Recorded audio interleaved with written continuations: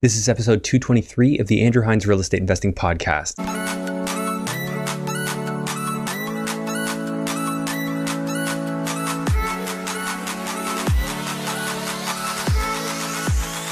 This episode is brought to you by Control and Compound Financial. They teach real estate investors how to multiply their wealth using infinite banking strategies. For a complimentary wealth coaching session or to learn more, visit www.controlandcompound.com/Andrew Hines. Welcome to episode 223 of the Andrew Hines Real Estate Investing Podcast. Today I have back on the show after a very long time, Sahil Jaggi. He was an excellent guest back when I had him on in the first year of the podcast.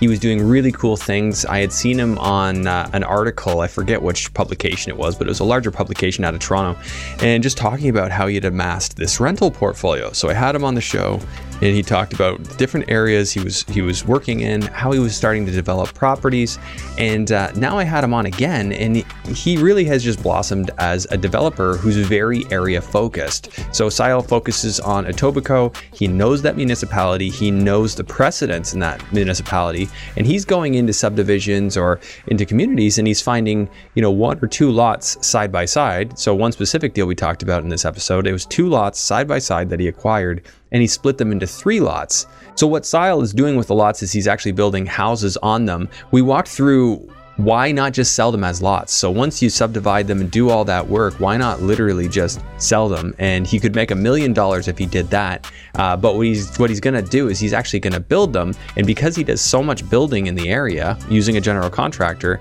he gets really great pricing.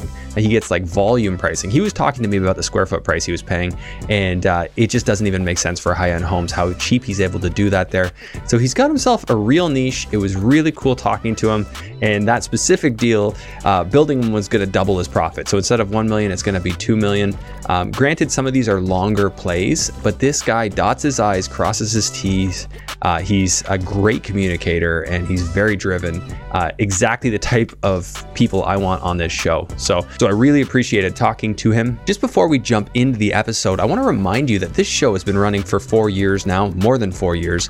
And early on, I really focused on the basics. In the first 10, 20 episodes, I broke down, if you knew absolutely nothing about real estate investing and you'd only just thought that you wanted to learn about it, that's how those episodes were structured. So if you find that I'm using language or we're moving quickly through concepts here, take a listen through those first 10 or 20 episodes or watch them on YouTube, because I did a lot of screen share, a lot of number sharing. That is going to help solidify your understanding, and then you can come right back up to these current episodes, or you can listen and watch your way all the way through. I know people who do both. Either way, that should be helpful in your journey, because we've just had so many great guests on this show. With that said, if you could please like, subscribe, hit the notification bell, and share this episode with a friend you think it might help. It'll just help this show to reach more people and continue to grow. So now let's jump into the episode with Sahil Jaggi. Hello and welcome to the Andrew Hines Real Estate Investing Podcast. I have on the show for the second time and first time in like 4 years, Sahil Jaggi, and it took me a while to realize that I pronounced it horribly wrong the first time. So people can go back and see that. But appreciate you coming back on. This was always in my head that we were going to get you back on, and you reached out, so that's great. Man, you do a lot of stuff. I see your updates, and you were a great conversation the first time. So thanks for doing this. Yeah, thanks for having me back. It was actually an awesome conversation with you, I think 4 years ago, and a lot has happened over 4 years. So glad to be back. Yeah, you just watched it again, right? Yeah, I saw it just before coming. I'm like, let me see where we were then, just to see where we are now. Yeah, it's good to actually even see your own journey in the last 4 years. What I was saying, and I know you as a conversationalist, you were asking some amazing questions, and one of them being like, where do you see yourself in 5 years, and all that stuff. So very interesting to see then, and I'd love to share everything else with you today. Awesome. So Sahil, tell me about, you watched it. I actually don't even remember what we talked about. I remember what you're up to, because you do a lot of you were doing new construction developments. Here's what I remember. You were doing new construction developments, like houses and stuff, near larger developers' areas. So you were kind of following the larger developers, figuring out where they're spending money, and sort of leeching off of their success in a really smart way. Has the model changed? Tell me what's new. Give me the scoop. Yeah. So I think back in the day, 2018, we talked about development and what's your strategy to pick the right properties. And one of the factors that I was looking at, amongst many, was the fact that where are the large developers going and buying land, right? Because they obviously spend quite a bit amount of money into their research and development. And A lot of the stuff where, the pockets that I've picked for myself, which is South Etobicoke, which is very close to the water, close to the highways. I've also seen larger developers go and buy massive amounts of land. Like, I don't know if you know about Lakeview, that little pocket south of Lakeshore. So there's been, almost 50 acres of land sold to like bigger developers and stuff like that. That's right. It's right next to Etobicoke. It's like Lakeview. It's that little pocket between Etobicoke and Port Credit. Yes, I actually know that area. I believe Carmen developed a commercial mixed use right in that area. Oh, okay. Yeah. Awesome neighborhood coming up a lot. But these is one of the trends that I will try and follow, which is like, hey, like where is gentrification happening from a smaller level in a neighborhood? But also one of the indications I'll always look at is where are the large developers going and buying property? And I think anything near the lakeshore, close to the water and highways is just prime time land and very underdeveloped. Well, and isn't it? Well, for one, you can look at the city's official plan, right? Even if zoning's not there, do they what's the plan with these areas according to and I'm sure these developers are getting plan amendments, but generally speaking, these probably weren't originally targeted for intensification. Yeah, because currently they're industrial, and I don't think anybody foresaw the amount of growth the city has seen, right? An obvious problem right now is the supply, and there are areas which are very unproportionately developed based, like if you look at areas in the west or further east, there is land that is unproportionately underdeveloped, right? Like you have acres and acres of land, waterfront land, sitting in large parts of Toronto that is back in the day was used as industrial, because again, nobody had that vision to see that Toronto will ever reach the point like that and with that speed, right? So you now have a lot of those land being targeted by developers.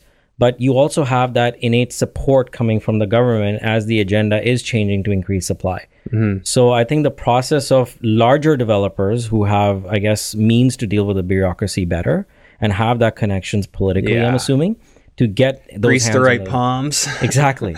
So, bureaucracy is just inevitable at this point, right? There's just, larger developers have that play where they can come in and have a little bit more influence over getting these approvals and mid or small size developer. Right. And so it makes a lot of sense for a smaller guy like you in the grand scheme. Like you're not going to be one of these massive developers. Well, you could be one day, but right now it makes sense to just, okay, they're greasing wheels and getting things done. I'll just go to those areas. And that way I can likely get caught in the rezone if they're going to rezone a certain pocket of, land. And then you can benefit from that. That and precedents. If there's more so they're setting a precedent for a rezone, so you can say, well, they did it. It helps the smaller developers to go and justify their, let's say for a guy like me, what I'm doing a lot now is trying to buy 4 or 5 lots next to each other, and I'm trying to either propose townhouses or I'm buying 3 lots and cutting them into 4 semi-detached or 3 semi-detached. That requires a zoning change. That requires land to be cut further. Having larger development within the same area gives you that precedence of larger density. And so you can just say, well, they did it just around the corner. They took this land and intensified it. So it's just like in court cases for precedent, you can say, well, in development cases, precedence is one of the most important factors when you're applying for a zoning change, especially when you're increasing density. Right. So that's why some municipalities say we don't do spot rezones, and their big reason for that is they probably have a precedent that they don't. Exactly. Whereas I know one of my former students in Windsor, he took houses and spot rezoned them, and Windsor was okay with that because there's precedence. Yeah, their precedent. Or you start a precedence and you follow it. Right. Yeah. And usually it's the larger guys that will set the precedence because they have the ability to. Grease the right palms. Take somebody on a vacation to the Dominican Republic. There's obviously. I think it's Jamaica, but was it? Fly them in a private helicopter. There's obviously you look at all these politicians in the U.S. and how their net worths grew hundreds of millions while they were in office, and gee whiz, I wonder how that happened. And you know what? Sometimes you would be surprised that there's. I would say councillors are in a very good position of power, right? They have one of the most strongest power because they're directly connected to the community. So, and municipality. Judy down the street can say, hey, Kim, I have a beach house in Grand Bend. What do you think about going up there for a weekend? Yeah. Yeah. The councillors are a lot less in the spotlight. Yeah. And they're in a lot stronger position with the city officials, right? Like the planning department. So you're saying they can talk to the planning department. People here really want this. I think you should say yes. Planning, parks and forestry, transport. Who they really need to influence is the committee, though, right? Because even if the city officials support something. Hi friends, I just wanted to take a moment away from the episode to tell you about my brand new structured coaching program. This is the first time I've ever offered a structured coaching program where we'll have regular meetings in addition to an intro call to go through what your goals are and help you get on a plan to achieve those goals within real estate. So if you've followed me for some time and you feel that I would be a fit for you to help you achieve your goals in real estate based on my skill set, based on the topics we cover on this show, I encourage you to head over to my website, andrew-hines.com/coaching, and fill out the questionnaire so that we can schedule a call and figure out if it's a fit for us to work together. Let's face it, most people could benefit from a second set of eyes and ears going over their strategies, different deals that they're looking at, and helping to springboard ideas back and forth. This is a program that's exactly for that. So if you're looking to build confidence in what you're doing in real estate investing and get very clear on what it is you're trying to accomplish, this might just be the program for you. Take a moment, fill out that questionnaire, and let's schedule a chat. So say all like the planning department supports it, but if the committee shoots it down, let's say if you're going for a minor variance, this committee gets involved in a zoning change too, right? Absolutely. So it all starts with committee, and then they had the TLAB, which was an idiotic system, and now they've changed the third-party appeals to TLAB. So everything goes through committee of adjustments, and TLAB, which is the appeal board. That's the appeal for all of Ontario, right? Correct. And there was a lot of, I would say, frivolous appeals being done by third parties, which is like a neighbor can just pay $300 and appeal your decision at committee of adjustments, which I think by Bill 3023 is now abolished. There's no third-party appeals. Yeah. So it makes smaller developers a little bit more ease where they're like only the relevant people, which is most likely the city, transport, or parks and forestry can go and appeal your approved decision at committee of adjustments. So committee approves you, one of those parties doesn't like it, they can appeal it. Yes, and usually they will put their comments in committee and then they're saying, hey, we're recommending denial, and the committee still approves it, they can go and appeal it. So they ask, okay.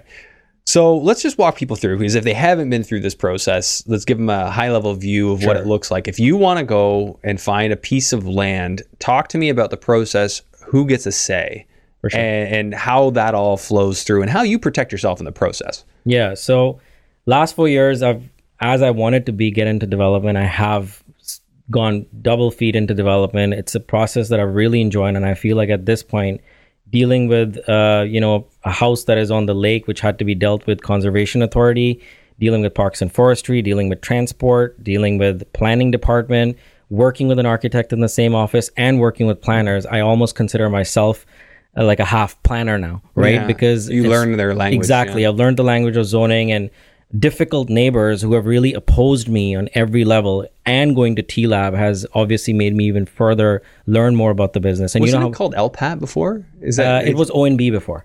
So it was OMB and now it's TLAB? TLAB, Toronto Local Appeal Body. Oh, Toronto Local Appeal. And so maybe it's LPAT? Different. Yeah, LPAT's probably outside of Toronto, maybe. That's right. Yeah. So just as a process, what I can do is I can start from the top. You obviously all starts at the conception level, which is like you're trying to look for a piece of land and you're looking to develop the land. And most likely you're looking for a zoning change because you want to increase the density of that land because it's far from its highest and best use, right? That's your first agenda. Like you look at a land, is it far from highest and best use? Is it even close to where the density can potentially be? Mm-hmm. So my first step is always do your due diligence as to like what you can potentially build on this. Yeah. There's never a black and white. There's always a gray area because it all comes with a proposal, and the proposal have to be discussed with planning. And so you start with planning pretty much. I start with planning before buying. But you were at a point now where you have some idea of what precedents will work. So this is why you're looking around. And I think this is the most obvious and simple explanation people could have. Like if you saw something just happen, then odds are it probably could happen again. Yes. And at the same time, it's not just that like, okay, so let's take a neighborhood, for example. A neighborhood, this has happened, but you can also sometimes argue the precedents on a neighboring neighborhood. Like if you're in South Etobicoke, you've got 4 districts, which is Mimico, Long Branch, Alderwood, and New Toronto.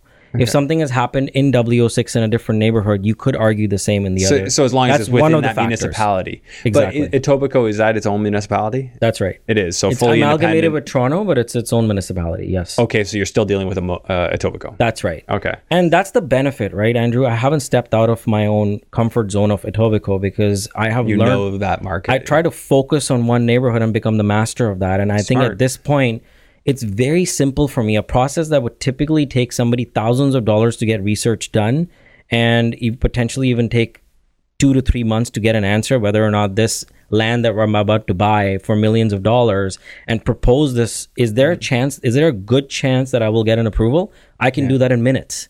Yeah. Because I already have all that knowledge. If I was bouncing from... Yeah, and you would know the precedents within Etobicoke because that's who you're up against. The planners are in Etobicoke. The committee is in Etobicoke. Exactly. And you're dealing with the neighborhoods and the people that you probably... Even the counselors, you probably are aware of them, That's right. I know the counselors. I know a lot of people, not personally, but at the same time, like I know where they think and I know how the neighbors think and I know how the neighborhood associations think. Yeah. And I know the pros and cons of I know the zoning inside out. I know the precedents of committee adjustments inside out. And I'm selling in the area. And I have access to sellers who are selling their properties in the area. Yeah. So it's all very, I would say, connected. Yeah, right? Because you know your market, and in what you're doing, that makes perfect sense.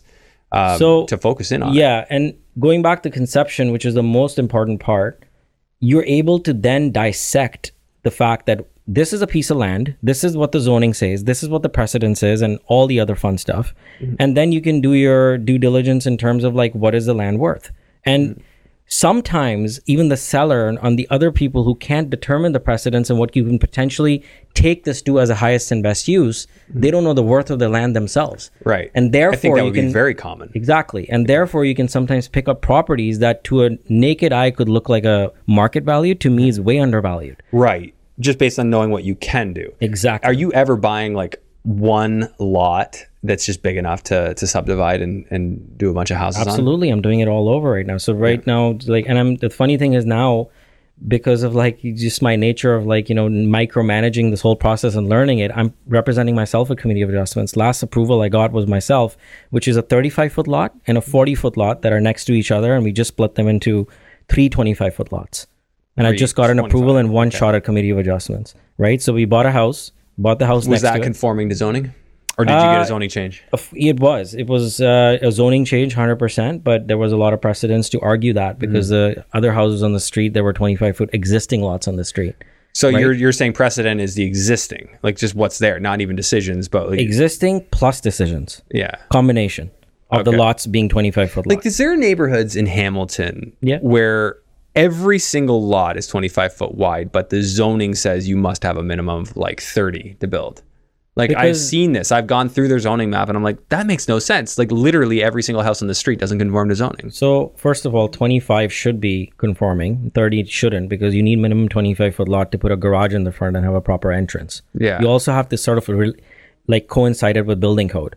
Right? Yeah. You also have to coincide with building code to the point where you're looking at side yard setbacks, front yard setbacks, and how the design... Otherwise they have to fireproof the walls, which I'm assuming in Toronto is very common. Right. Because you're so close to your neighbors, you just got to fireproof your walls. This process has so much that goes into it, and that's the fun part. Because once you learn it, you can truly look at a property and now say this is undervalued, overvalued, and you can... It makes so much sense what you're saying. Focus on your areas. I've only focused on a couple areas in my real estate career, and it's your niche. You got to learn those areas, how they function, especially if you're dealing with cities and development and it's your niche stuff. Yeah, that's it. You point your niche, you focus all your energy in that niche, and you will find value, force value out of it. Yeah, right. And it's economies of scale, because imagine now doing 4 projects or 5 projects versus 1, and who you have, you can almost hire a contractor as an employee versus paying, let's say you're paying $250 to $300 a square foot to build, but now you have 4 projects within 500 meters and you hire the same supervisor. Your economies of scale play in. Yeah, the supervisor cost of construction comes down. Now you can just float between the different sites and cost of construction, economies of scale, your time efficiency, your distance to travel to work, your expertise, your niche, you attracting investors in that area, you farming that area as a real estate agent. All of that goes into one efficient basket that you're just going more and more, and you almost take over the area. right? Yeah, like everybody knows you in the area, probably, right? In a few years, as you said, maybe I'll be there one day. If I ever become a large developer in the area, I think I'm hoping to get there one day. That's where I'll do it, because I already have everything and all my infrastructure set up in that one area to do it. And it's not like you're at risk of population just not being there. You're in the GTA in the like thick of it. That's right. Like you talked a lot about like, is this a good area? Like, I mean, I think it's a no-brainer that it's a good area. It's a question of will the municipality allow you to intensify, to develop that land into what you want it to be? Well, I think they don't have a choice, because Etobicoke, compared to the different neighborhoods of Toronto, if you look at North York, if you look at West Side, it's a lot larger lots compared to if you go to Leslieville, Leaside. There's already land at a larger scale available in Etobicoke, and density is very, very low compared to the other areas. So you could go to a street that has 40-foot lots all the way down, and you could approach two different owners, pick up, like 80. Conditionally negotiate to pick up their 280, take it to the committee, subdivide it into 3, and then close. Well, yeah, or do four semis, or just take that 40-foot lot, and eventually there already are precedents of a 45-foot lot being converted into semis is already happening. Oh, 40 foot into 2. Okay. So currently the precedence, I would say, is 50-foot lots cut into 225s. So it's probably pretty darn hard to find the 50s. But 45s, you can cut into two semis. 2 semis, a 45-foot lot. Correct. Are you able to find is this as simple as you like thinking, okay, I want to go pick up another project, and you just pull up the map, say, okay, I can approach these owners? Do you just call up the owners? That's it. I have door knockers in the area. I door knock myself in the area sometimes if the targeted lot is there. I have data up to the point where I know the lot size of each and every street as a precedent, so I will have door knockers farming that area even more. you know the streets you want. Plus, I'm sure if are you like geo farming areas for your real estate business? Absolutely. So they're already calling you anyway. Everything goes hand in hand. They're already calling you anyway. One side is your investor. The other, so if you look at the conception, where is the money coming from in my life? Where is my income generation? That's my real estate business. I'm providing fantastic values to my investors because they have an edge, because I'm giving that same value that I'm doing for myself to them, right? So You're helping them find that's what creates that they my can income. Subdivide. Exactly. My income goes into my investments, and my investments turn into developments, which is my exit plan. So everything is tied up. I still need income, which is why I sell, and I still take my income and invest because I'm still an investor. I want to keep increasing my inventory to build, and eventually my exit plan, when the numbers make sense and I have now achieved the highest and best use through planning, that's my exit plan. And the only difference is that back in the day, I was also focusing on like, hey, I want to create passive income streams. It's very discouraging right now, right? Yeah, because talk me through that, because I mean, we should do a recap on sort of, your Coles notes, how you even got to this point, because I think you were in school for something professional. Was that right? I was I went to school for finance, and then I was an investment banker before. Investment banker, in Wall Street. Then I moved back, and I've been doing this since 2010, 14 years now. Okay, and were you born in Canada? No, I was born in Delhi, India. I came here when I was 17 as a student. India. Yeah, I wouldn't know that. You have no accent that I can know where. Maybe you do a little. I don't know. I have a little. If I can put it on for you, if you like. No, I went to an English school, as a British school. It was like a boarding school I went to. Yeah. I mean, more than half my life is now in Canada, right? I came here when I was 17. I'm 36 now, so it's like, I still. I don't know. I guess I don't have an accent as much. Yeah. You got the Canadian accent. Yeah. Okay, so you went through the iBanking path. Obviously, that's nonsense. Sorry for any iBankers that listen. It is. I don't mean to say that you can't love that career and you choose it because you love it, but as a stress pattern, oh my God, like people who do that business, it doesn't look great. I was working 6 to 9. Yeah. People say 9 to 6. It's 6 to 9 in banking, right? And I was working. But keep in mind, 2008, prior to the banking crash in the US, that was the thing to do. As a student, you would have known. That's another thing, right? As a conversation for another day, that they ask you to pick a career. I was in business school, and that's like, everybody was like, oh, banking. iBankers, and you were like garbage if you didn't get one of those jobs. It's the most, I would say people do it for the glamour, but there is no glamour. It's a false. It's a brainless job too, like as much as people think. Unless you're very much on the top on the sell side, it's more or less just you're a robot. Just a grind. Yeah. Because they would only take the top 10% of the class at Ivy. That's it. Which is already like the most competitive single space I've ever been in. Yeah, and don't get me wrong, I got the dream job right? I was going to New York, I was working in Wall Street, so I had all the fun stuff, but it didn't resonate with me. Came back and I wanted a sales job. I'm like, I'm not going to an office. I'm not wearing a suit. I want a sales job. Yeah. And I got right into corporate sales with Nestle, and that's when I started buying real estate. Yeah. And then how long ago did you quit that? So 2-3 years into, while working with Nestle and buying properties on the side, I decided to transition as a real estate agent, which was also a sales job, just by meeting a lot of sheer incompetent real estate agents. I'm like, might as well just get my own license to buy myself. Because you'll know better, yeah. I'll know better. And again, like I get very OCD about like my work, right? I start micromanaging people, and I know that's a flaw of me, that I need to start delegating more. But everything I do, I start doing it more and more, and then the person who's working for me gets overwhelmed. I'm like, don't worry, I'll get my own license. And now the same thing happened with planner. Don't worry, I'll take care of this myself. And I'm not a half planner myself. I think that there's a good and bad to it. A is a lot of work, and B is that you end up learning everything. So now the knowledge is so worth it. Exactly. So it's like I can't stop the brain then when it starts getting into that, right? So which is a good thing, because now I feel like there was a lot of stress, and at the time I'm like, man, why am I doing this myself? I'm not a planner. But now I know a lot. Beautiful. So okay, so I get the feeling that you're a little like me in that you just kind of cute it, that your brain just keeps going. Like for me, my brain is always going. Just like doesn't a million shut, miles man. an hour. It won't stop. And it's very challenging sometimes, because I'll go down like philosophical rabbit holes. Like I just like... Same. For me, I want to understand the meaning of life. Oh, and also do business and do really well. Andrew, 100% the same. 1 a.m., 100% the same. Yeah. Like I jump from one thing to another. It's hard to shut the brain. So do you have any tactics? Because for me, it's actually like very challenging. I was talking to my wife about this the other night. I'm like, for me, like it just won't stop. Like, I'm like, it actually is like, it's kind of sad. Like I wish it wasn't, like, because I'd actually probably be way more effective if it didn't do that. Right. I think it's impossible for us to, one thing is, and I've talked to a professional about this as well, where, you know, I'm like, you know what, I'm not depressed in any way. I'm not doing it, but I'm stressed. Right. And stress can really overwhelm you and take over your life completely. Where you consciously know that, you know, you're trying to get out of work, you can't get out of work, everything is priority. What do I not do in my day? It's very difficult, especially when you're jumping from one thing to another.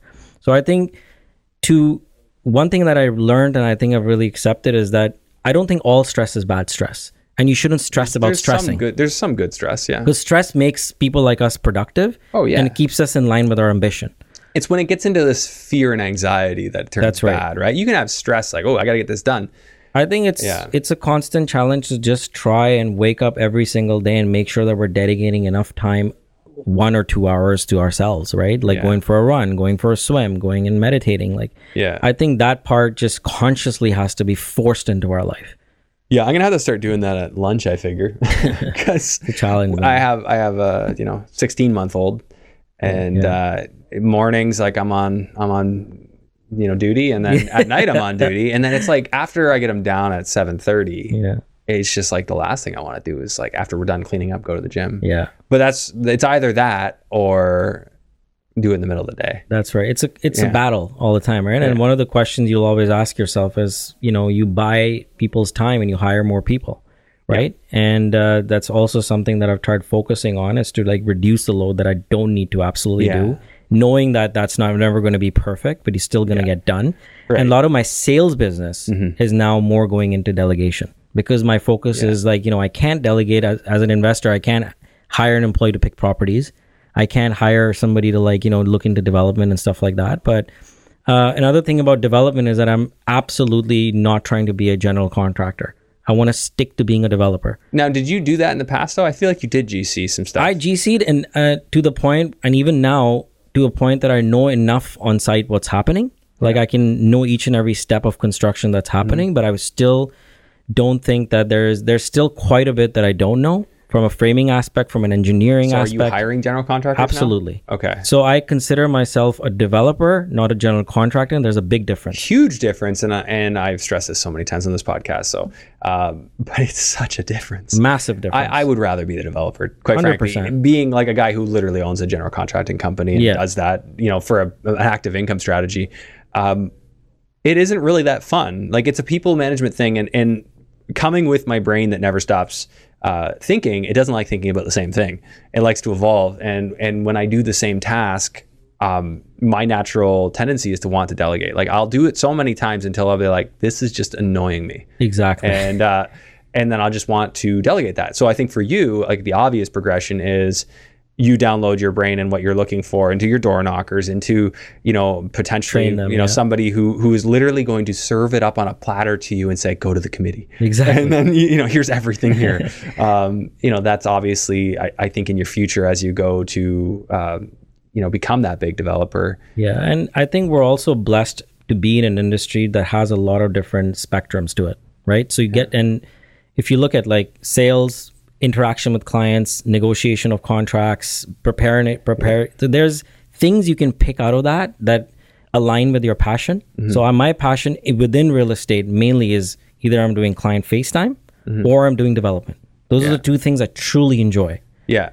And now everything else that I don't enjoy, which is like, let's say leasing or forms or general contracting, which is bickering with trades all day and making sure everything is done properly.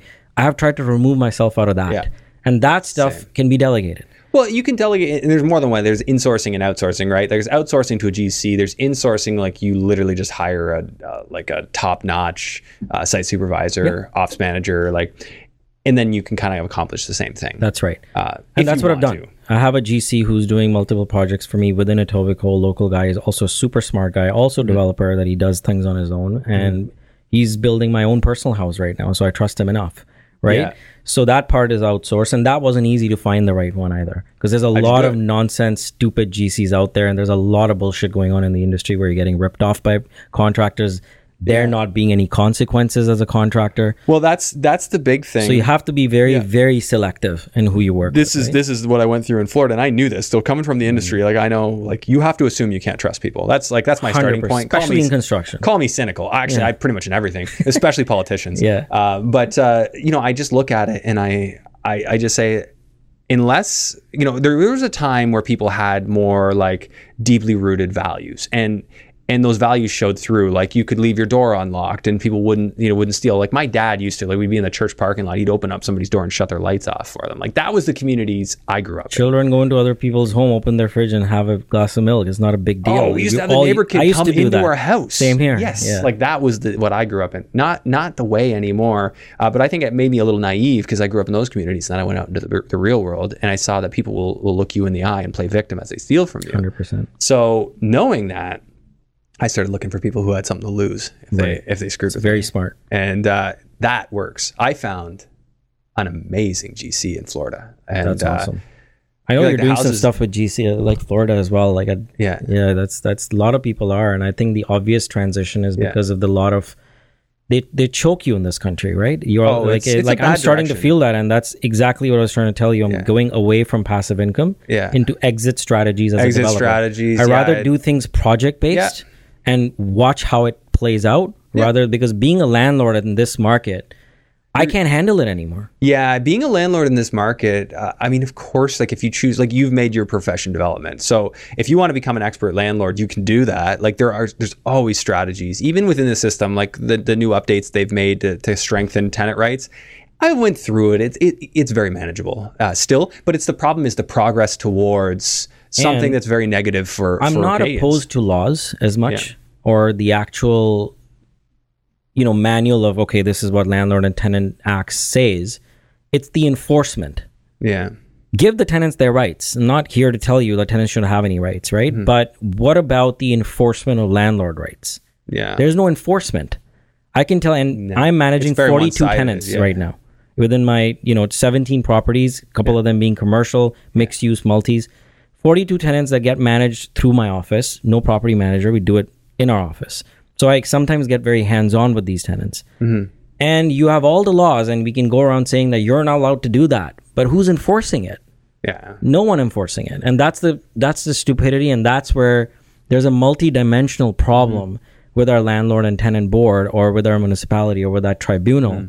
And it's a huge concern because on one side, you think that these laws, and I think they're meant as a political agenda to show the people that, hey, landlords are greedy and landlords are bad, and that's usually a broader spectrum of saying, and tenants are good and tenants are more. But I don't think it's helping anyone because currently supply is the biggest problem. So if a landlord is taking a house which is unlivable, turning that into 2 units, providing housing for this as a solution, and that's the very person that's getting squeezed and has no rights to be protected, stop doing it. You're going to discourage the very person who's solving the problem. Which I've seen in large portion, because I took my skills south, and I can't tell you how many people I know, like, they messaged me. They're like, hey, I'm down there. You want me to look at your properties? Like, we're picking stuff up. Like, it's happening in large number from sophisticated investors, people who have been in it for a while. Like, why would I want to grow in this place? Like, it's very sad. The grass is actually greener. It's not just the view of it looking greener. Throughout the year as well, I guess. Yeah, very much so. Now it's in rainy season, so it's a little brown on the front, but it's no pun intended. Yeah. So I mean, obviously the distance is a little challenging. Like I generally am never involved, but now I have 2 that are done. That's amazing. And getting listed. And so I wanted to hire a really good photographer and get virtual staging done. So I send the photographer to the house this morning, and then there was somebody from the general contractor there putting in the shutters because they forgot before. And he tried to pick a fight with my photographer because the photographer's like, I can't let you in. I don't know who you are. I had the code, and like the guy slapped his hand away from the lockbox. So I'm like, how am I involved in this from many miles away? But it all got resolved, and that's very, very rare. That would never normally happen. But just the point is, like, that's what my life used to look like. It was constantly that. And when things really get going at the project I'm working on right now as a GC, that very stuff comes back. That's why I started sort of building out the company where I had the site super and the ops manager between me and the site super, so that I wouldn't get the call. Amazing. The ops manager would. And you realize as you delegate to competent professionals or outsource to competent professionals, how much that frees up your time to really try to focus on the bigger picture. Yeah. Right? Because you need free time. And that ties into people where you and me need that stress to be managed. If you leave me alone for 3 or 4 days, or if I'm on a vacation where I'm truly away from work, the ideas I come back with is just insane. Oh, yeah. I'm surprised at myself. I'm like, why didn't I think of that before? Because I'm too fucking busy doing other things all the time. Yeah. So that's super valuable information. And I would say, for anybody who's got a weekly schedule where free your mind, you've got blocks on your schedule, find out what things you're doing on a weekly basis that somebody else could do, because that's time.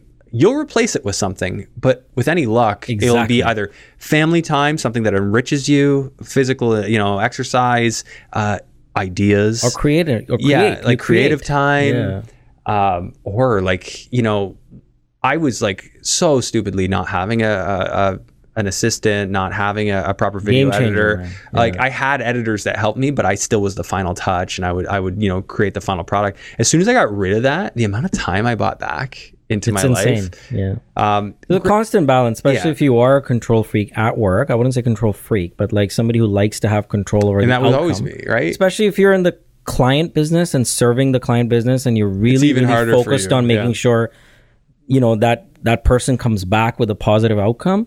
You're naturally going to be very controlling on certain parts of the business, but it's important to take that step back and focus on that bigger picture, right? So... Yeah, you got to. I think that the challenge you're talking about, though, a lot of people in the real estate biz as realtors get they feel the same. For sure. How do I delegate? No one's going to speak to my clients the way I want to speak. Exactly. To them. In a way, that's true. But I think that, like anything, you attract, especially with the content you put out, you're probably going to start attracting people, or have even got inquiries from people who are very on the same page as you. Last 2 or 3 years, I would say, take out the ongoing referrals that I with current clients, past client referrals, I mean. Mm-hmm. Social media stands to be the biggest lead generator for me as a realtor. And that's because I guess people resonate with me from the fact that this guy's an investor himself. And now that But don't they want to work with you? I feel like you'd get all kinds of people that just want to work with you. Yeah. You could just say. All the time.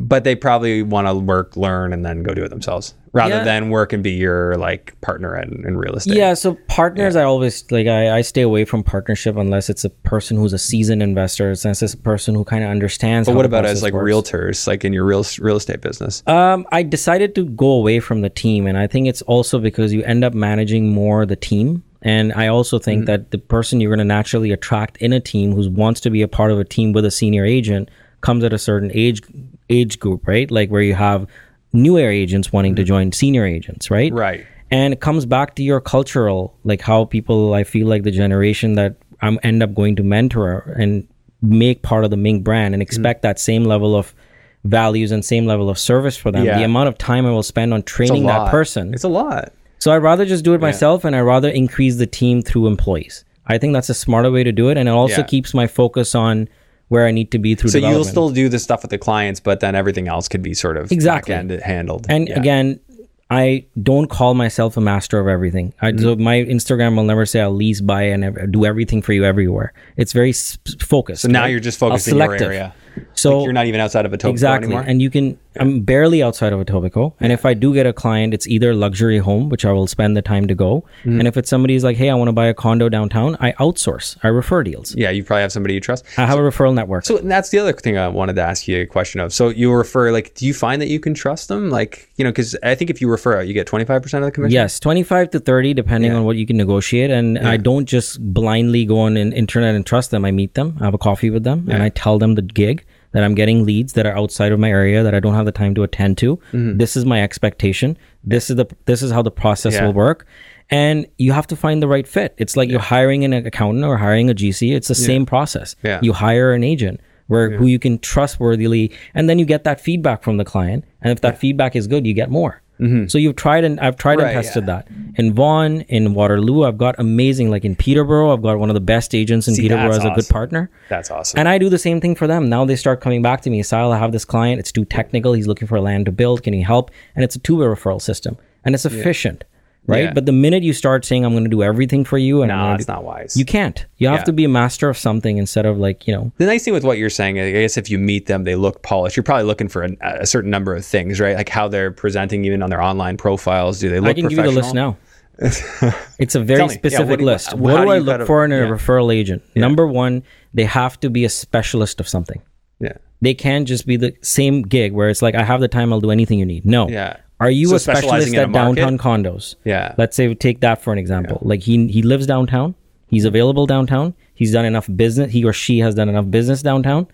And they have provided enough results to say that they're hungry at the same. So they're in the 100 to 200 range. And you can look that up online easily. You find out like how much business you've done, 3 or 4 years of experience minimum. So you have the expertise that I can trust you with the negotiation process and the forms and everything else. And again, somebody who specializes in condos downtown. So I'll ask them, like, can you name a few buildings that have good status and bad status certificates? And then they give you the list and you go back and you check and you know the answer this person. If they don't hesitate on that question, they exactly. know. If somebody comes to me and asks me like, hey, can you tell me something about Etobicoke? I'll completely open that book. I'm looking for that same level of specialist. For example, I work with an amazing agent in Peterborough. Right, so I was just going to ask you, how do you specialize in Peterborough? I mean, you can student rentals. This guy is closing. He's a diamond agent, closing $1 million a year. His name is Alkit. He's one of the best agents in Peterborough, and he's been my partner for the last 5 years. Somebody comes to me and says, "I want to buy a detached bungalow for 600, 700,000," and I tell them, okay, let's look at some areas. Based on the options of the areas, they'll pick the area. I'll connect them to that agent in that neighborhood that I've already pre-selected. So if they come to me and say Peterborough works for me and the numbers work for them, I know this guy's going to bring it home really well, and the client's going to be happy that you put me in touch with somebody really good. Nice. So, and that's the kind of level of like, you have to be prepared for this, right? So that you can delegate those leads safely in someone's hands, not just to gain 25%. If I don't know something, for example, if somebody comes to me and says, do you have somebody for London or whatnot? And I don't, I'll say I don't. I say, I don't work in London. I don't have anybody in London. What I can do is I can help you create a strategy that works on paper, and I can help you at the time of the deal to just maybe look at the deal. But it's probably better you find somebody who is in London, specializes works in that market. You have to have agents by niche. That's a lot of work for you. And I get that, like, it's profitable. It makes sense to build up that book of people that will crush with your clients. It's a handful of people, and they'll cover certain regions, and that's good enough. Anything above and beyond that, I'd rather not be associated with a bad experience. Exactly. Than to make an extra 25%. You don't want to refer out a bad experience. That's why I'm very hesitant to get. For how many years I've been on this podcast, like I barely recommend anything or anyone. You have to be careful, right? Because otherwise you recommend and then it's a bad experience. And everything that I'm sure you say the same thing. Everything that I'm telling you right now has been learned by a mistake. I have made these mistakes where I've referred them quickly out of a Remax recommended book, and the client came to me and they said, you completely ruined my experience by recommending this agent to me. I trusted you and you screwed me. And you learned by the mistake. Same with the GC, same with the accountant.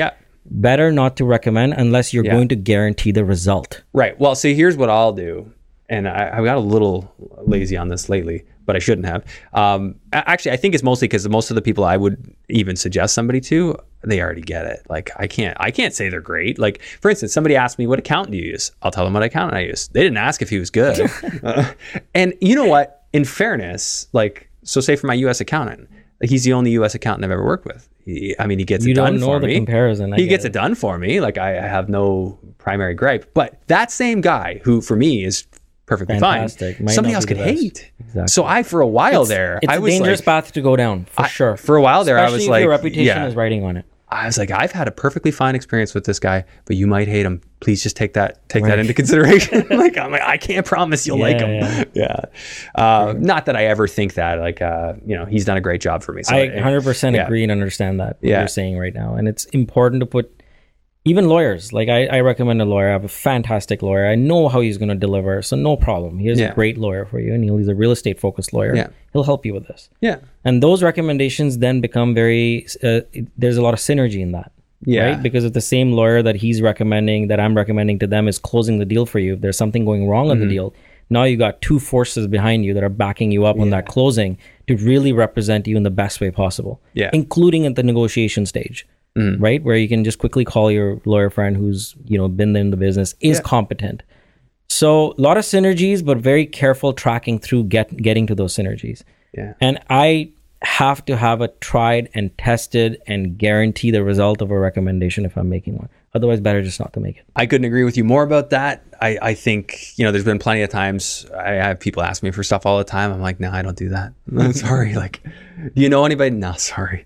Like, I hear people work with this guy. I mean, I think it's just like you said, you learn through growing and you just learn how to phrase things. Like somebody asks you, do you know that? I'm like, I never worked with him, but I hear people say stuff about this guy. Or give your disclosures, right? Yeah, I always give the disclosure, like say, hey, you could give that guy a try. I really couldn't tell you. Yeah. But it's like, I look a lot at the expectations, and I think the natural thing, and you probably see it too, except for you work with a lot of people who come into you as leads for real estate. The people in my circles, I don't think they have those expectations anymore. Like there's a lot of very sophisticated investors that kind of like they come out to the meetups, and I think that once people get to a certain level in this game, like they start to get it. They're like, oh, I'm a big boy. I'll wear my big boy pants. For sure. And even for investor events, like I haven't been to many. This year or last year. I'd love to start getting out more, but again, it's the time, right? And whatever time you do get, you try to spend with family, you try to do whatever. And I'm constantly at a battle of trying to buy time back in my life, right? Because once I buy some time and I can do a little bit more networking, I know the results will come out of that. Because these investor events, a lot of them selectively picked, are great investor events, right? Yep. Just have been bad at the attendance. It depends, Like I think, especially for the one I created, and that was a big part of what expanded my network, is just getting the people who are listening to the podcast out so I could meet them. The like-mindedness is really there, so I really like that. And you should come out to ours if you 100%. Have an opportunity. I know it's a little bit of a trek for you, but not that far. No, not bad at all. Yeah. Burlington now, I'm very close to the QEW, and another great factor about South Etobicoke, right? You're right by the QEW. Your location. It took me 34 minutes to get here. It's nothing. Your location's not even debatably awesome. Like, I mean, in terms of like logistics, close to just everything. Yeah. Like you're close to the GO train. You're close to actual downtown Toronto if the traffic's not Never bad. think twice going downtown myself, because I live right in South Etobicoke as well, right? Yeah. I don't think twice before going there. Yeah. That's why I've been, from a macro perspective, and the fact that I'm heavily invested now, almost 18 out of my $25 million portfolio is in South Etobicoke. So I'm heavily invested in it myself as well, right? So you used to be all over Toronto with your rentals, right? You were buying stuff. I guess were you renovating them? So there was a point that I was going back, and I think there was a clip that we talked about what makes you think the saturation points have reached, and what determines a saturation point for you. If a property has reached a saturation point and you have a lot of equity in it, my exit plan for that is to develop and sell. Yeah. Right? We're talking about single homes. You were buying, old single family homes. You were doing that back then too. That's right. So I sold a few, all of my portfolio in South Scarborough was sold. Before I came to South Etobicoke, I was targeting a lot of the Woodbine Beach area and those areas. 3 projects I did, very successfully executed. Some bumps during COVID because that was happening in the middle of 2020. Sold 3 projects, pulled out all my equity, reinvested it heavily back into South Etobicoke and mixed use commercial. And that sort of again ties back into like all the residential inventory that I own. I'd rather not be a landlord of a single family or a duplex. I'd rather sell them, develop them, and put them all as a large scale into either commercial or more development. Right. Yeah. The way I look at it now, I look at my time, and I used to acquire one property and then one property and then one property. It'd be so slow. And, I thought I had figured it out by the time, I was doing this podcast or, 2017, 2016, when I was getting into the student rentals. And even still, I would look back and I spent my year acquiring, 2, 3 good properties. Like, that's too slow. It's slow. And now I look at it and I'm like, it is about a bigger play. So I look at it more now as, there's an active income piece here. So there's the now money, there's the medium money, and the long money. Yeah. And you got to cover all 3 of those bases. Exactly. And if you can cover all 3 of those bases, the now money is not so important as to how. I think the medium and long is the one that you're really going to care about, because and I've always been long minded, but I didn't always think enough about the now money. I just wanted I want to be like that passive investor, don't have to do anything. And, I don't know. I think sometimes you just got to operate with a bit more fire. Yeah. And, we also have to be prepared, like the way the government, if, for example, the Liberals come into power on one more term after this, like the next one, you have to prepare yourself. You have to prepare how the taxes are playing into the equation, how the imbalanced tribunal laws are going to play even further. And based on all of that, I'm just sort of gearing up to see that it's better to either stick to commercial leasing or residential development. Yeah. Residential development tying into the fact that density is a requirement and housing is a need. And commercial leasing because it's a lot easier to continue with passive income with less headache. Well, so as far as active income goes, I think that those things make a lot of sense. Like development, you're still going to be in like selling homes, assuming people can still buy. If you're not selling the homes, then, to end buyers, you might be selling it to somebody who wants to come in as an investor and operate it. Yeah, and I think my pressure to sell will continue going down as it has, even though I'm doing like really good volume in the last few years. And I think it also selectively working with investors and developers and people who are looking for a home, but also want it to be a good investment. But what do you mean your pressure to sell? Like what, you're going to keep them? I thought you didn't want to be a landlord. No, so developer more, right? Yeah. So if I'm doing larger scale development and I have the money that I want to turn into a passive income stream, I want to be a landlord for commercial properties. Gotcha. Okay, I gotcha. Yeah. So I want to transition from residential landlord to commercial landlord and residential developer. Makes a lot of sense. So with commercial, you don't have landlord-tenant rules. You're in the win then. Completely different laws. It's pure contract. It's pure contract, and they don't pay your rent. Essentially, to put it in perspective for you, 10 days you change your locks. That's the power I want. You're not paying your rent. You got to be out. Very simple. And in what world shouldn't that be the exact same case with residential? If you come in, like you didn't buy the house, you're the tenant. If you own the house, that's one thing. If you didn't buy the house, what right do you have to come in there, not pay, and just sit there? Like, what happened to the day where two men make an agreement or a man and a woman make an agreement and stick to it? Absolutely. And Andrew, this has been now picked up by a lot of tenants. Tenants are starting to get educated on how much one-sided lights they have. Yeah. And they're holding houses hostage. I just finished paying $13,000 for a tenant to just leave at the end of the term for reasons that were within my rights to take over the house. Yeah. I had a squatter living in one of my houses in which he entered the house with no lease, kicked out everybody because he threatened them. We called the police on them. Police is saying this is not a trespassing issue. This is a squatter issue, and even squatters have rights in this country. I then went and tried to I applied to the landlord and tenant board. They said it's an 8-month lease, and eventually had to take matters into my own hand. I locked him out. I boarded the house, locked him out, threw his shit out, and I told him, "You go get a lawyer. Yeah, I'm not getting a lawyer. You go sue me." Exactly. Yeah. So this is what leads to that. Yeah. Right, and that hence again, there's this hypothetical assumption that our tenant laws are going to make the world a better place. But what people don't understand is by discouraging the landlords, you're directly hurting supply. Yeah. By creating these vacancy tax laws and other laws, you're choking the person that's helping you with the problem that exists. Yeah. And number 3, you're going to create more crime. You're going to create more problems within that industry to ultimately give this impression that you're helping no one. And this is the stupidity of the situation. That's I hope most people aren't under this illusion. Like that's what politicians in this country do. All they do is tell you something that sounds good. But it's actually worse. It's always inverted. Whatever they say, this is a bill to help create more supply. Agenda, it will create less supply. It will actually restrict supply. So everything they say, just assume it's inverted. This is good for you. Assume it's bad for you. Yeah. As long as you operate I with hold that, my tongue against a lot of things because I just don't want to get into the drama of it. No, and I don't either. And I like to stay positive. Like there was a time where I was speaking out a lot, specifically with lockdowns, forced injections, all that stuff, and I was just all extremely valid things you were saying. Very valid points. It's just difficult to like go out there and get into the whole drama. Oh, and I was like batting darn near 1,000. Like you can go back. I recorded this video, and somebody just brought it up to me. They're like, I just watched this whole thing, Andrew, bang on 3 years later. So I went back and watched it. It was at the beginning of the Austin Yay episode, like 63. Yeah. And I just spat it out. I'm like, see, here's what's going to happen. This was like 2 weeks into the lockdowns. I'm like, here's what happens if you lock down an economy and give people money. And I outlined everything that would happen to today. And it is exactly how it played out. It's insane. So anyways, but the reason I stopped really harping on that was I felt like anyone who's following me, who agreed with me, was almost getting tired of hearing it. And I'm just like, okay, at that point, let's just focus on what we can do, building elsewhere, setting ourselves up to be free. You're doing something about it. Yeah. Sure. That's the big thing. Like, let's turn this into a positive. What can we do? So one thing I wanted to go through with you is just an idea, like give us a little taste of what's possible, like a recent project you did, whether it's, like taking the 2 lots, turning them into 3, let's go through some rough numbers. Sure. You have one in mind? Yeah, so I can actually tell you the same one because I'm very excited about that one. Okay, so re-describe it. Is this the 3 lots? 2 lots into 3? There's a property that I bought, which is number 4. Well, address important? No? No, you don't have to. Okay, so there's a property that I bought, 35-foot lot. It's a small bungalow. Yeah. And this is the same idea. I like to buy stuff that is not fully premium, so it's not an end user house. It's like just in the middle where it's livable as well. Mm-hmm. Anything I buy, I want to make sure that you're getting rent as well to cover some level of cash flow. Livable now while you develop. Because it gives you the control of timing.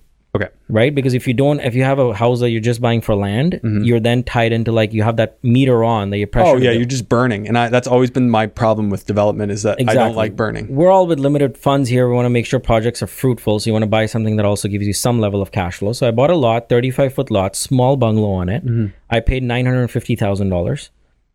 Okay. So $950. Yes. And and this was a 35-foot lot on a street full of 25-foot lots. And my neighbor was a 40-foot lot. So there's 2 driveways in the middle. Yeah. So I think there was something back in the day that there was a house either missed or the 2 owners decided to buy a house, build it on a 40-foot lot and a 35-foot lot. Okay. So obviously there was an opportunity that I saw that was there, that if I buy this 35-foot lot, eventually buy the 40-foot lot next to me. Then you got something. And 35-foot lot I actually bought in 2016. Mm-hmm. And 2021, 5 years of nudging my neighbor, he finally decided to sell. So I bought the next door lot, a 40-foot lot for $1.2 million. So now my cost is somewhere in the $2.15 million for the 2 houses. Mm-hmm. And both houses are livable. Both houses are covering about 60 to 70% of the cash flow that's going in, right? Okay. Now, I managed over the span of 1 year to split the lots into 3 25-foot lots because combined I have 75. What did it cost you to do all that? About $100,000. Cost me less because I would get a planner, but for a person, he has to factor in the cost of a planner. It's unfair to say you're going to do it yourself, right? Yeah. So where did you spend the 100?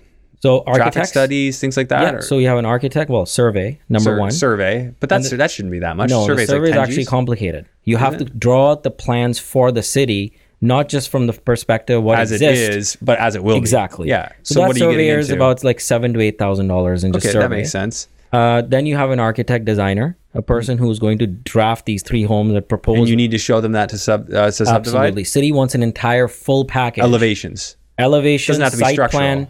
No, elevation, site plan, not your drawings, not your construction drawings, but your drawings in terms of like just your concept show the front of the house, show the side of the house. Exactly. You have to show your bedroom, you have to show your side yard setbacks. What if the buyer down the road at the lot doesn't want to build what you showed? Too bad. I'm going to sell them built.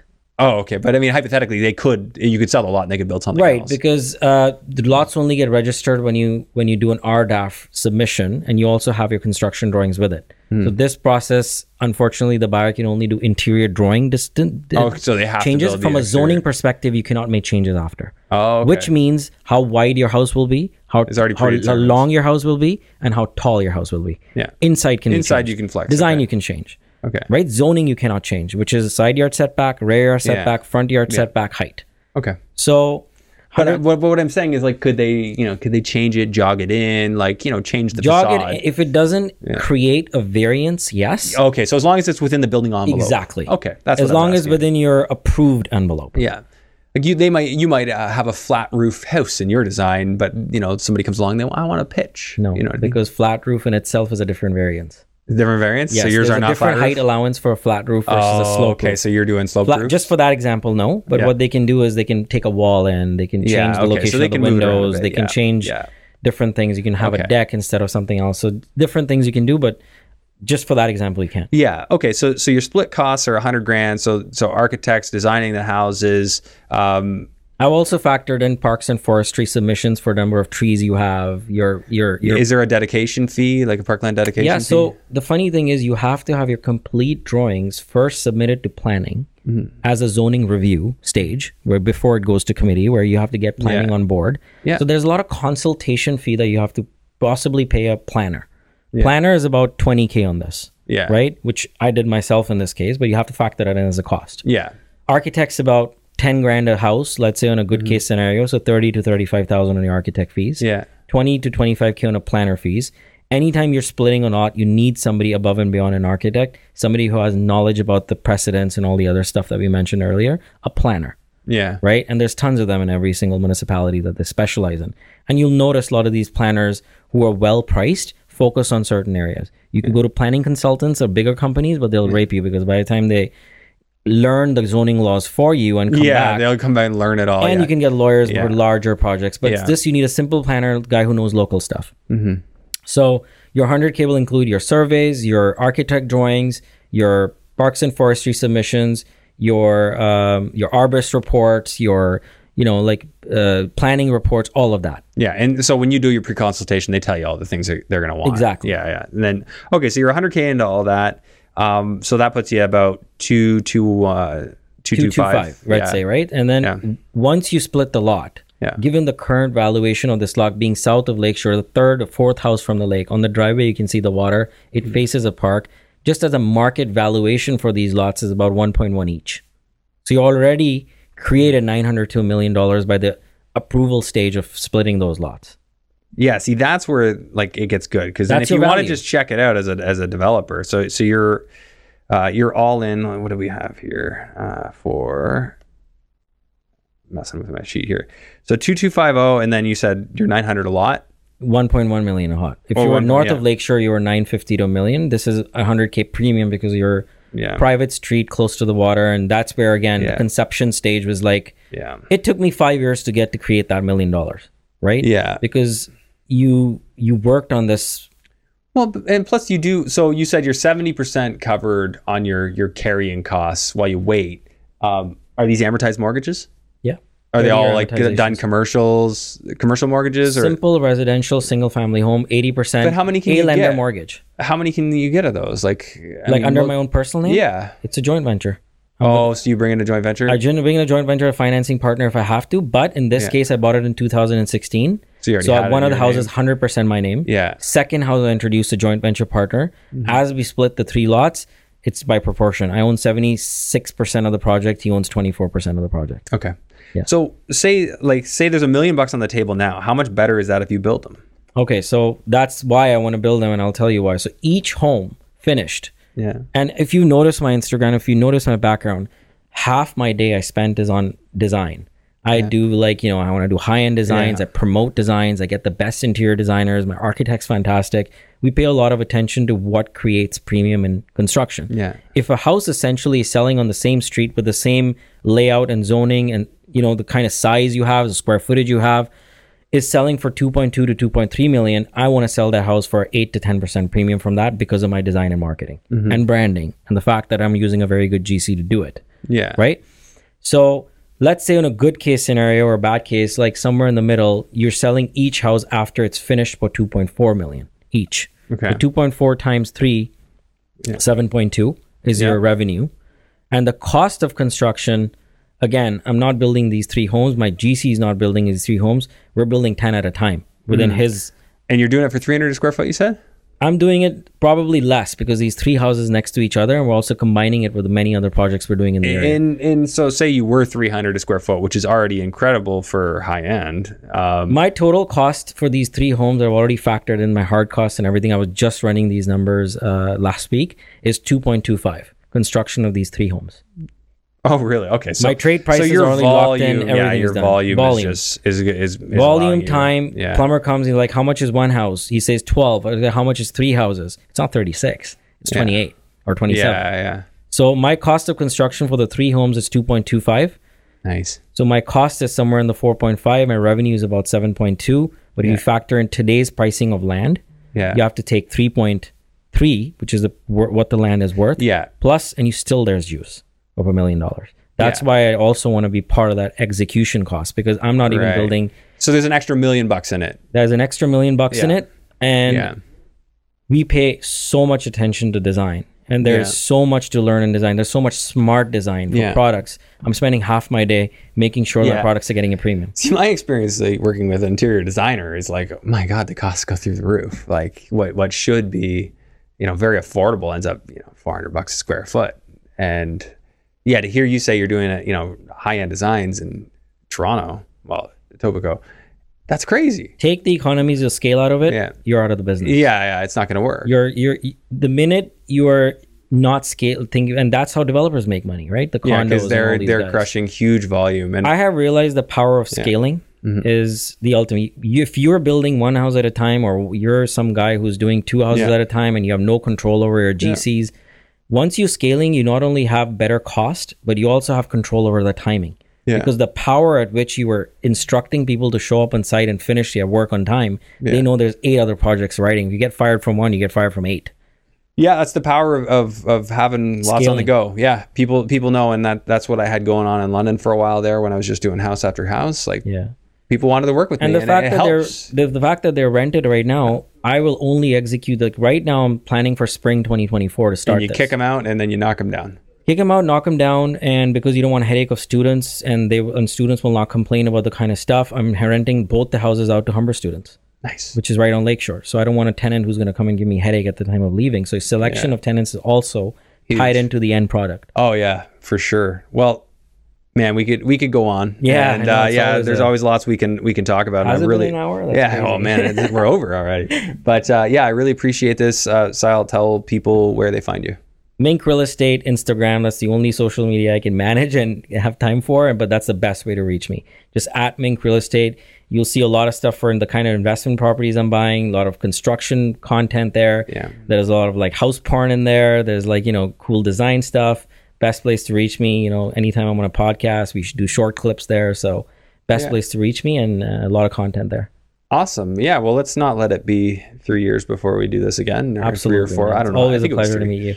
Yeah. All right. Yeah. So we'll see you hopefully this summer for the golf tournament. And, I'm going to get my back strengthened for that after that last injury. But I love playing golf, and I'll be there for sure. Awesome. And then any closing words you want to share, like words of wisdom, things you've learned along the way? I think the best takeaway from even having this conversation with you today is, guys, create some time to just do nothing, because that time is valuable. It will do creativity. Focus on the big picture and push through the day-to-day problems. Don't just get bogged down by it, because every person who might seem from the, who's on the top, they deal with the day-to-day bullshit. The day-to-day bullshit is there as part of your end game. And real estate is very rewarding.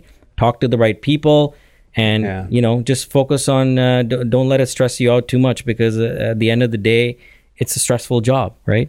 Yeah. So, but there's good reward at the end. And focus on scaling. Scaling is the best friend for this. As soon as you wake up, think about, am I doing everything today as bits and pieces that ties into my long-term plan? Right. Yeah. And that key thing, have that long-term plan, have that vision, because if you don't, what are you working for? Exactly. Yeah. Okay. Thank you. Appreciate this. And until we meet again. Yeah. Until we meet again. Thanks for having me, Andrew. There are a lot of people out there talking about the infinite banking strategy and whether or not it makes sense for them. To find out what it's all about and if it's a fit for you, visit controlandcompound.com/Andrew Hines, where my audience can gain exclusive access to books, podcasts, and webinars tailor-made for real estate investors.